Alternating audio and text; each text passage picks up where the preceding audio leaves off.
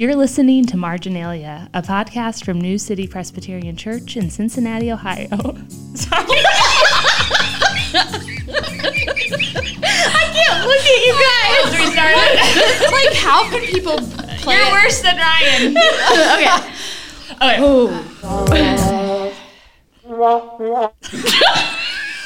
How do people watch Michael Scott act in The Office I and don't not know. laugh? Yeah. Take two. Here we go.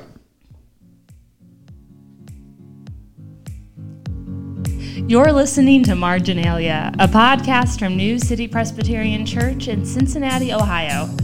Marginalia is a space where the pastors and staff of New City discuss the scribbles in the margins of our weekly sermons and life together as a community. I'm Abby Mersch, Director of Communications for New City, and today I am joined by some very special guests, the New City Kids staff. How's it going, y'all? Good. Great. Thanks for having us. Yeah, I'm excited to be with you guys. So let's just go around. If y'all want to say your names and then the role you play in the NCK team. Kristen, you want to start us? Sure. I am Kristen Boys, and I am the nursery and preschool director for New City Kids. Awesome. And this is easy. Kristen. I'm Kristen Bennett, and I am the elementary director for New City Kids. And I'm switching things up. My name's Jenny Goodnight, and I am the New City Kids Director of Administration and Club 56 Director. Awesome. And then sadly, Julie Holiday was unable to join us, and she coordinates all of the childcare for special events at New City. So we're bummed she's not with us, but I'm excited to talk a little bit with y'all about New City Kids and what it's all about. So my opener question for you guys is, if you had to describe New City Kids in one word, what would that word be? Or what's the first word that comes to mind? Challenging. Not going to lie, that was the first word that came to mind. But I was thinking about it. I always tell myself challenging or hard does not equal bad. Mm-hmm, so great. It's a challenge to fill the spots on Sunday mornings. It's a challenge to find teachers. It's a challenge to have that weight of raising these kids up and teaching them God's word. But it's also glorifying to God and honoring to God, and that's really a gift. Yeah, that's great. My word is abundance. I thought that word because we have an abundance of kids every Sunday. We have 240-ish, I think, on our rosters. Rosters. And that's an awesome thing to have so many young people coming on a regular basis. I also think that an abundance of kids presents an abundance of needs. So we always have a need for teachers and volunteers, like Kristen said. But the thing is we get them. We get, like, there's an abundance of people that serve in the New City Kids every week, and we're so thankful for that. Mm-hmm. That's great. What about you, Jenny?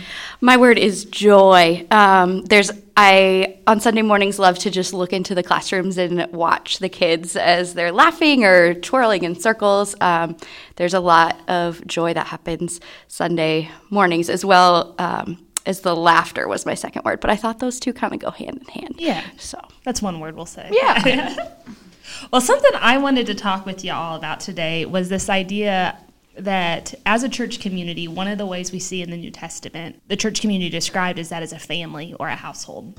And so I wanted to explore the idea of how New City Kids ties into that. So let's start with you, Jenny, and why volunteer with New City Kids, especially in the context that this isn't just something we do Sunday mornings, a volunteer spot. This is a way we're actively participating in the family of God. Yeah. So you can talk a little bit about the needs of volunteering, and we promise y'all this won't be just a push to volunteer. But we won't be sad if that's your takeaway or action step. But I think it's important that we connect our service to this big story of redemption that God is unfolding, of preparing a people for himself and a family. Yeah. So first, most importantly, is children are a blessing and a priority in God's eyes. In Matthew 19:14, he tells the little children to come to him, and that so if we have God's priorities, our priority should be children as well. And we get to see God working in these little hearts, which is a joy, and it can also be a challenge. But we need adults who love Christ in their lives So children's ministry is a foundation for these kids. There was a study done where 63% of Christians accepted Jesus between the ages of 4 and 14. Wow. So it's a very important age range in their lives. So it's also important for us to think about who these kids are going to grow up to be. They are going to be future leaders of the church, and that rests on us to help train and equip them. As you're serving in children's ministry, you get to have fun. You get to meet people in the church.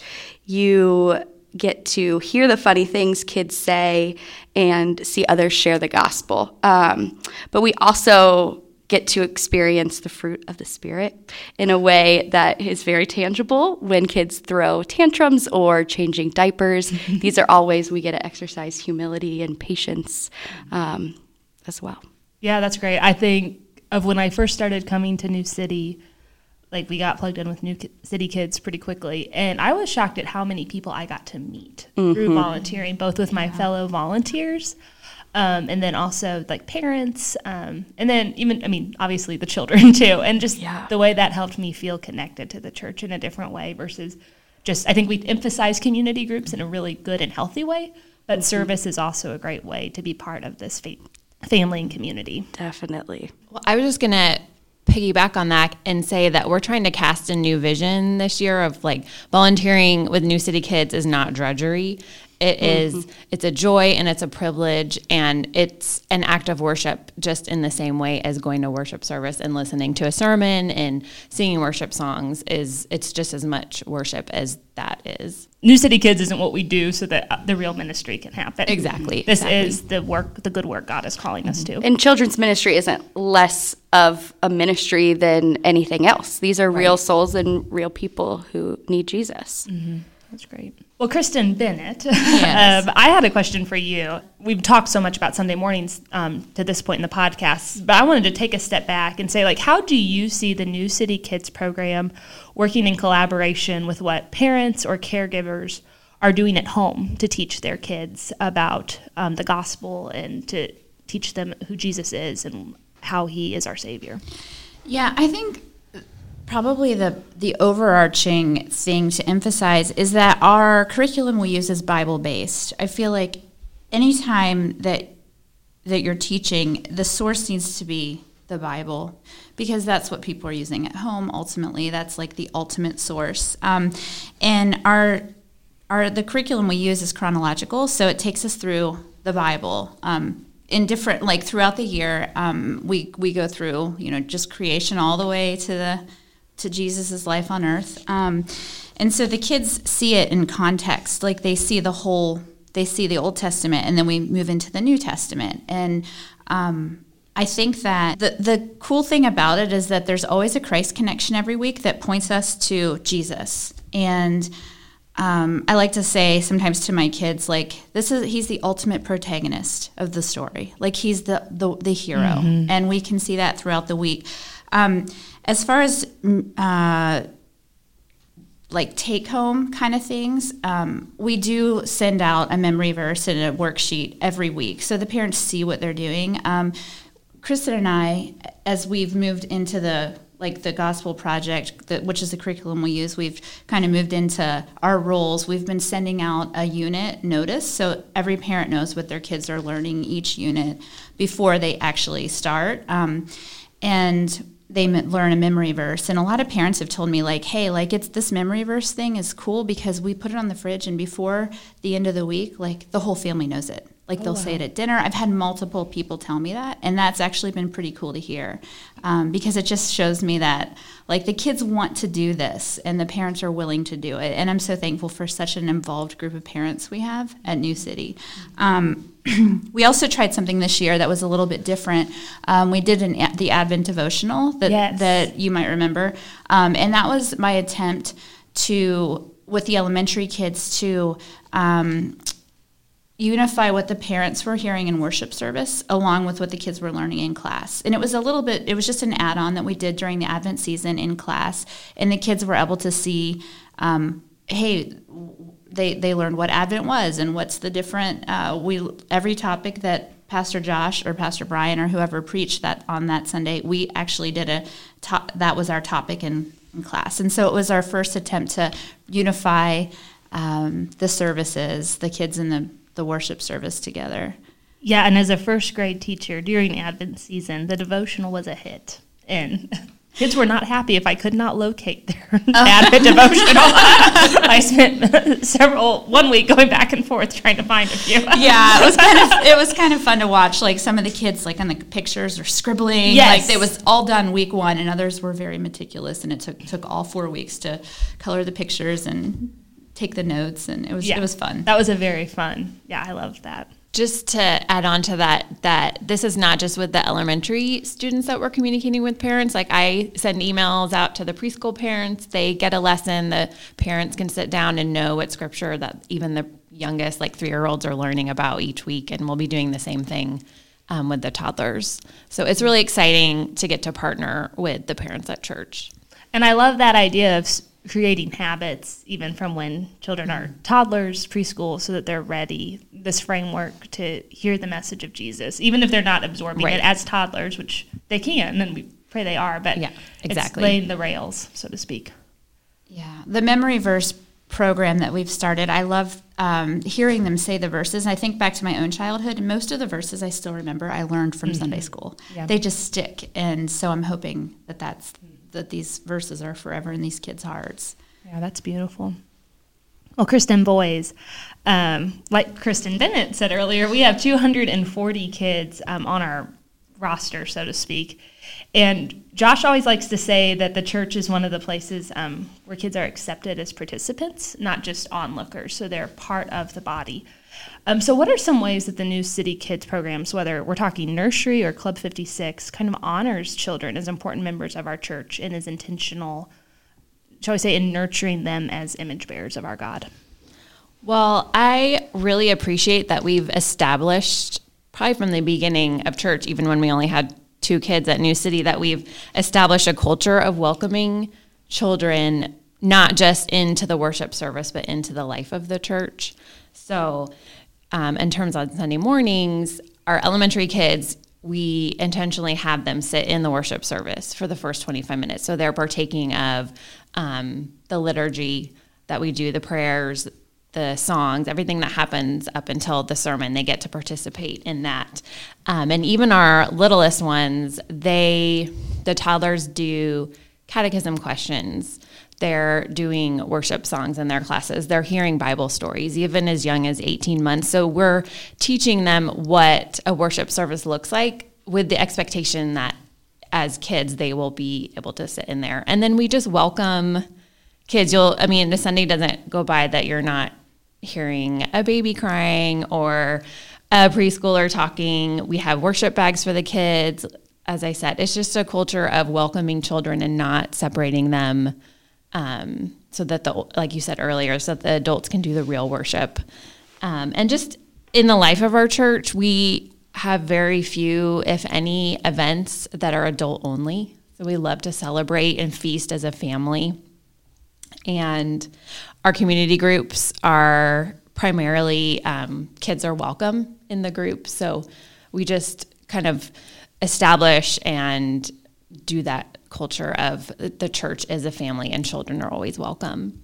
And just to speak to your point about nurturing them as image bearers, because they're image bearers, they are valuable. So everything we do with them is valuable. We're teaching them that because they're valuable, that they can glorify God, and because they reflect His glory. So again, we're teaching them the songs and the catechism, but we're also teaching them how to share toys, and teaching them in the first grade class how to speak kindly to each other and how to lift each other up.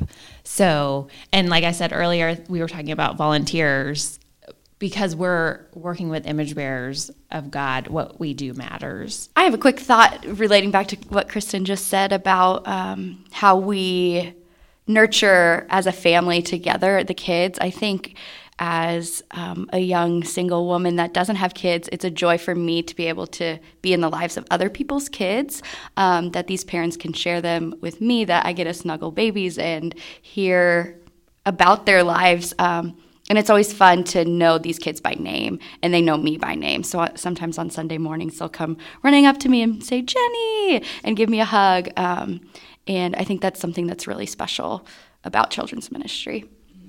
And we really make an effort to teach our teachers and our volunteers to call children by name, to acknowledge them outside of class. And they've really taken that on. Like, I'll see a lead throwing a football with some elementary students, and it's just really neat to see the church being a family outside of Sunday class time. Mm-hmm. Yep. Yeah, I would say as a parent and working in this position, I would say that it's so important to have others speaking into the lives of children other than the parents, because having older kids, they don't always like to listen to what I say. Like, it's kind of fingers against a chalkboard for them sometimes, but they do listen to other people that they trust. And these relationships that the kids are building right now, hopefully will carry, through their adolescent years, and they might need they might need someone to listen, and then they'll think, oh, my Sunday school teacher, I think I'm going to talk to this person that I have developed this relationship with over all these years about this problem now in my life. So I'm hoping for longevity in some of these relationships with the teachers and the kids, because I think it's so important as the kids get older and deal with more difficult issues. Sometimes kids just relate well with a particular teacher. And it's so cool when they'll say, oh, who's the teacher today? Oh, yay, if they get the answer they're looking for. And I just love that, because these people are investing enough of themselves into the kids to where the kids know who they are.